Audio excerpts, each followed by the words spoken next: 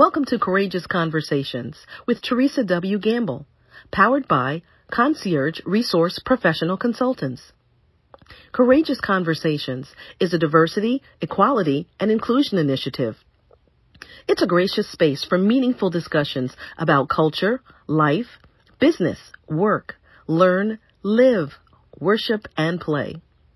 It's an audio encyclopedia designed to bridge cultures and generational gaps through active listening and action-oriented changes towards liberation for all. Are you looking for brand exposure? Join our sponsorship network for amazing benefits and perks. It's brand awareness at its best. Do you have a new product, service, or event that you want to promote? Email us at info@crpcnow.com.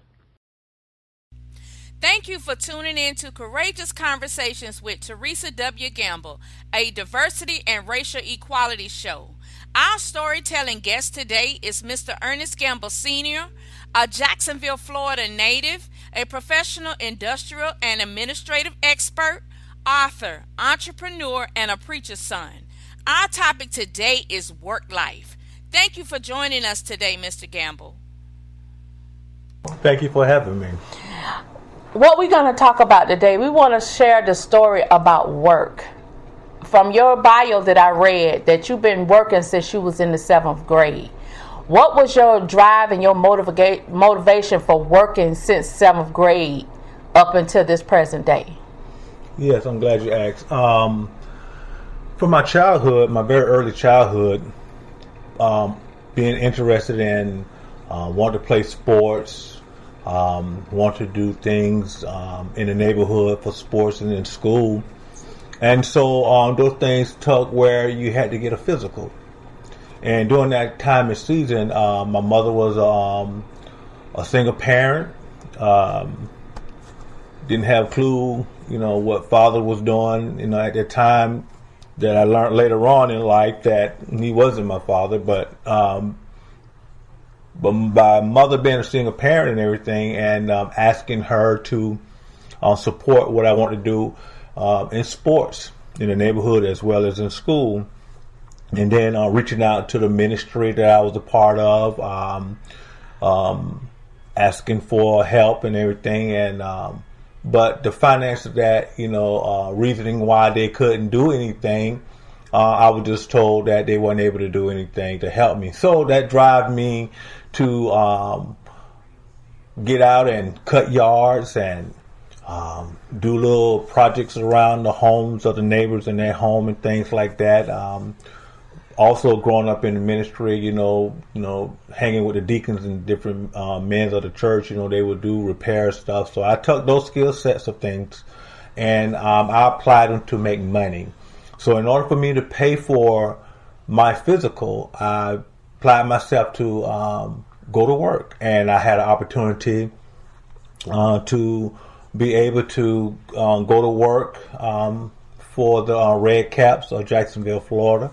I was able to work that summer, and that gave me an opportunity. So when I got done, working and everything like that, and got ready for the sports for the next season, by the time that came around, I didn't think about playing sports anymore. I did had a desire still, but when I started working and I was making money, and making money just kept me from doing other activities or things I wanted to do that I was willing to pay for. So being in the 7th grade, that will put you around what age? About 13, 14 years old? Correct. So correct. You wasn't uncomfortable working around grown people at that age? And what type of work did you start out doing in the 7th grade? Well, I was actually was comfortable working around grown folks because I was doing a lot of grown folks stuff in the body of Christ, happening around the church, repairs, painting and stuff, and then at home itself when mama needed things repaired. So I was very gifted and talented in a lot of my skill sets and things like that. And so those things kept me around grown folks, that taught you how to stay in your place, they taught you when to speak and things like that. But I wasn't afraid of work because I was very busy at a young age like that growing up, and as well as in school. That's good. You understand. You said something about being in church. So, are you a preacher's son? Well, my mother, as we was growing up, and she got into in the church, and then later on in life, she became a minister to preach and stuff like that. Okay. So the work that you did, since your initial goal was to be able to pay for your physical for sports, Yes. but your focus changed to just work in general. So what was your new goal moving from middle school to high school, and then from graduation? What type of jobs did you have, and what was the work culture like for you? Well, looking back on that point again, when I was coming up, because I had the mindset to work and make money, so it put me in the mindset to also be a business owner, an entrepreneur, because I wanted to not only make money but save money, because saving money allows you to be able to buy and have things that you want as you get older. But it also put me in the mindset to be a business owner, because as I was growing up, you go to grocery stores, those are business owners, and and my the man that I thought that was my father, him and his father was in mason and brick mason, and so they worked for people, but they didn't have the mindset to be their own person. But being around people in the neighborhood as well as church, they had their own little business on the side, even though they worked for people. So it drew that interest for me to be my own boss, so I began to build things, out of woods and things like that, and sell all type of special flower pots. I was able to repair and do things in electronics and stuff like that. So it just gave me my own initiative to be that person. But so by the time I got grown, when I got out of high school, I already be established to be that business owner. So even though you have the passion to own your business, you still work for other people as well, correct? Yes, indeed. I did continue to work for people and work on jobs and stuff like that. And as I began to work on jobs, I began to realize that how even working on job, I was finding out that working on job wasn't all that it turned out to be. When I realized when I was dealing with something that I didn't understand as a child, and we were talking about racism and discrimination and how that sometimes it won't promote you, or you won't get the money that white colored people was getting, or your peers. And I learned that they were so caught up on sometimes my gifts and talent, on what I can do at a productive rate, versus, hey, it's your time to move up, or it's your time to, get promoted and stuff, or get raises. And so I had to work like 2 or 3 times harder. One of the biggest things I want to definitely mention to you, Teresa, that I learned, they always say, I wish I had 3 or 4 people like you. It ain't to really go get 3 or 4 people like you. It's for you to do 3 or 4 people jobs, and you still won't get the benefits. And I did not receive the benefits. I did not get the promotion, because when I wanted to go up into another position or something like that, when they look at that and say, oh, if I had 3 or 4 people like you, look, they're not planning on promoting you. People are not planning on giving you that bonus, or they're not planning on giving you that raise, because you are 3 or 4 people they don't have to hire. So that was a discrimination against me in my life. And I found that out to also be true in ministry, Teresa. Wow. And I learned this in ministry. When you are gifted in talent to do multiple things, they always say, whatever your hands find to do, do. And you're thinking that when they say that, it's for you to be able to be whatever God's calling you to be in your calling and things like that. But they actually took it and they actually distributed where, look, they don't have to go and use the people who is ordained, who is called and working and supposed to do the job. They'll just go ahead on and have you to do it. And then they, sometimes we don't look at it as a discrimination against those who are doing a lot in the church, but it is a discrimination. because it won't promote you. And a lot of you, probably like myself today, you ain't ordained. And all they say is God say, we're still waiting. Or they'll still overlook you. How that happen? They'll bring people in off the street who ain't been living nothing, who ain't been working in the church, who ain't been coming to church, who ain't paying tithe and offering. And when you see these things develop, and then you go to the leaders and say, hey, why you ain't giving, what's wrong with me? Why I ain't getting promoted? And then this happen on your regular jobs as well. You go like, hey, I applied for that position, I deserve a raise and stuff. And then you training people, and then they're getting promoted over you like that. So how do you deal with being overlooked like that, and you still producing the work, and they're still benefiting, not just branding wise, but financial wise? How do you manage to deal and cope with that that type of neglect in being promoted and being compensated for what the work you're producing? Yeah, what I learned for myself was, first of all, by me knowing who I am.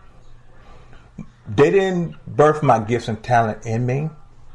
That come through where I learned how to pray and fast, read the Bibles and stuff, to encourage myself. That comes from when you have to deal with things out of control. I've learned how to do these things because I applied myself to a position on a job. I didn't come in to do everybody else's job. So I know who I was before I applied for that job. I know who I am before I applied that job. So my mindset is that in order for me to understand what I want to be in life as an entrepreneur or a business owner, have my own, and a lot of time, you go to certain places, you can learn trades in a company that has some attributes or some things that you wanted to be in life. And sometimes some of the company have things that can help you enhance in your own business or your own self. But me applying myself to companies and ministry like that, where they didn't see the value in me, because, a lot of time they want your gifts and talent without giving you the respect that you honestly deserve. Wow. And that comes because they don't respect the mindset that you are a leader. Wow. See, in order for a good leader, you have to learn how to lead. By what? You have to learn the job. You got to learn the footwork. They always say you got to put the work in order to see, what your outcome is. And a lot of times we've been bypass our outcome, not because it's our fault. It's because the people that's in leadership over us are afraid for us to move and grow, because we may be somehow or another intimidation to them. And we're not after their job. When you are a leader in a mindset like I was growing up to be, we're not after your job and your position, because our own concept is we want our own. See, we want our own. And this also help us to treat people, if someone come work for us or under us, we should know how to handle them. And so a lot of experience that we do get, whether it's uncomfortable and it's racist or discrimination applied spiritually or naturally, because it happened in both worlds to me. See, I was raised up in a house where, first of all, I was already born with a slow learning disorder. And so you would think that with that process, my mother would have sought help for me, right? And then that would have helped me have a lot of tools I needed. But that wasn't the case in my case. And so what that led to, where I wasn't pushed into a lot of areas, because when people think that when you have a underlying disease or a disability where people can't see it. See, I didn't have a physical disability, but when I look at how people prosper off that, how? Because they know that a lot of time we have a lot of gifts and talent. So, in knowing that you had this slow learning disorder, and you were very gifted with your hands, you know, not just building things and work ethic, you also artistic, very creative. Yes. So, what you're saying is that you wasn't valued in order to exploit those gifts and talents, which would have brought you additional monetary gain. Yes. So because you didn't have the support, how were you able to capitalize, or what acknowledgement did you get for those gifts and talents? Well, the only way I got those acknowledgement of those gifts and talent, if it benefited those people I was doing the work for. As long as it was something for them to prosper by, or to gain compliments by. A lot of time I didn't get the recognition, period, in the body of Christ as well as in the natural on people's jobs. I did not get the recognition. As long as I was doing it, it's like they'll keep you behind the scene. They don't want to really tell the people who said this, who wrote this, who drew this. I was very articulate in drawing as well, and writing and stuff like that. And so because I had a slow learner disability, but at the same time, and here's where another point comes in at, where the state and the government and the school, they all profited off me. But if I wanted to go apply for any disability for this SLD issue that I had, that I was born with, everybody made money off me. Everybody got their profit off me, but me. So this happens to people when we look at discrimination, or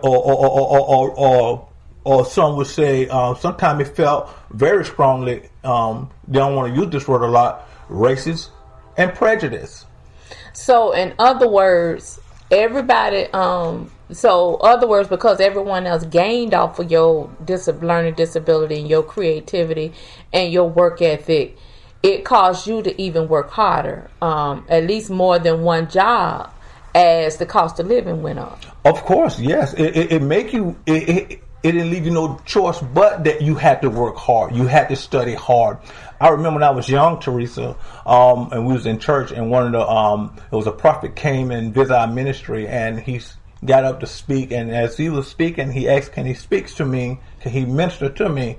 And gave him permission to do so. And as a child, he told me that the Lord said he was going to bless me to be able to read better and stronger, and to deal with this slow learning that I was born with. And he said, and what you needed to do for the answer for that was and the solution to help me with that. He said, God said that you need to read the Bible. Now there were some words, a lot of words that I couldn't pronounce or say or spell. But one of the techniques that happened was when people got up to speak or read, I was able to follow that verse. And then those words that I wasn't familiar with, I didn't know how to spell, then I went back home every day of my life. I began to read it, and then I began to pronounce it, and then I began to spell it. And so that's what actually helped me, and not only helped me just to read, spell, and to learn, but it also helped me even more in my desire to be that CEO, to be that boss man, and to how to go to a job and how to deal with this discrimination about, my gifts and talent, and how it was being used by people. And so it helped me to be able to, when I do a job, I do it one time, and I do it at a professional level. In other words, when you get the compliment, whether people didn't give it to me, whether they didn't, give me that return to say, hey, thank you, Mr. Gamble, thank you, Ernest, for that, I knew I was proud of what I'd done, because my goal was to please God in whatever I did. So I got my recognition from God, Jesus Christ, and Holy Spirit in the faith that I believe in. And so that what really motivated me. That what really took me to the place where I am today. So, and that overflowed into the traditional workplace as well as in ministry. And it's ironic how you compare, work in the church and work in society. Some of the challenges individuals face in both platforms when you're gifted and talented, and they only value for what you can provide, but not compensate you for your time. Yes, and even with that said, one of the things that you can recognize this in the body of Christ as well as the job, but I'm going to do the body of Christ first. One of the things is that when you see a ministry where they have poured, when a child get ready to graduate, and this is an experience that I see all the time, and it's happening to this day. When a child get ready to graduate, the A and B honor roll students, congratulations to you all. Continue to keep that successful going. The church would set a budget aside or come up with an offering and say we're going to help them and give them a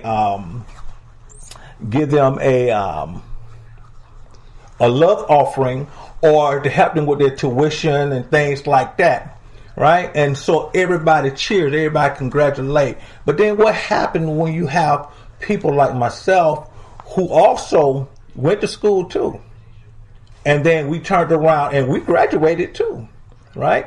And so, but you don't hear any type of promotion or any type of recognition for these students to help them with their tuitions and stuff like that, and get them a love offering, anything like that. So you're not talking about the honor roll students, you're talking about special education students. Yes, special education student, and most time when they do things like that for students, they have a physical disability that is seen. But the ones that don't have a physical disability, like what I'm dealing with, SLD, and I guarantee you right now, because as long as I done visit many churches, I am 55 today. From the time I've been in ministry from my childhood, I've never seen or heard a ministry, promoted conditions that you can't, disability that you can't see, to honor them, to help them to go to college. And so when we look at the job perspective, when you go to the job are the same way. Most physical disability get more noticing on how disability is supposed to look. When you get people on the job like myself who have a invisible disability, we do not get the promotion. We do not get recognized. There is no monetary support, right? And so the company is supposed to have all of these expectations, and they'll say, hey, we have platforms that you can promote and get raises and all this stuff, right? So a lot of time we hide this disability, Teresa. And when we hide this disability, because through our growth and our growing up, we see that this can play a part into them not looking at me that I can do the job, I can perform the job, and my gifts and talent should make room for me, right? But when they find out that you have these issues, then they'll really put the brakes on you. But when they find out that your gifts and talent, without knowing that if you have a slow learning disability, then your gifts and talent would be the one that they'll put in place as put the brakes on you. No promotion, no raises, etc. So it's a major problem within our society, especially for a black colored man. And thank God that I was able to deal with a lot of these things through prayer and fasting, because that's how these things works. And for me as a colored man, growing up knowing that I wanted to be a husband and a father, and one of the things that I knew that I had confidence in myself was to know that when I graduated and before I got married, I wanted to make sure that I have all my tools in place. That means I have my house, I have cars. I didn't have a mindset to put a family before the foundation. There's an order to everything. Right. and a lot of time my order, when it came to promotion and how I was supposed to, advance in life, because I had a disability that many people knew about. And instead of them looking at the work I put in, the task that was given to me was real good. In other words, money invested, my time was invested, my skills, the bill. I mean, from sheetrock, brick mason, plumbing. You're talking about framework, driving as a van driver for over 17 years. You're talking about ushering. Look, when we was in church growing up, we had to learn to do everything. And then I was doing jobs that people was signed to because they don't want to do it, or they was lazy about doing it. On the job the same way.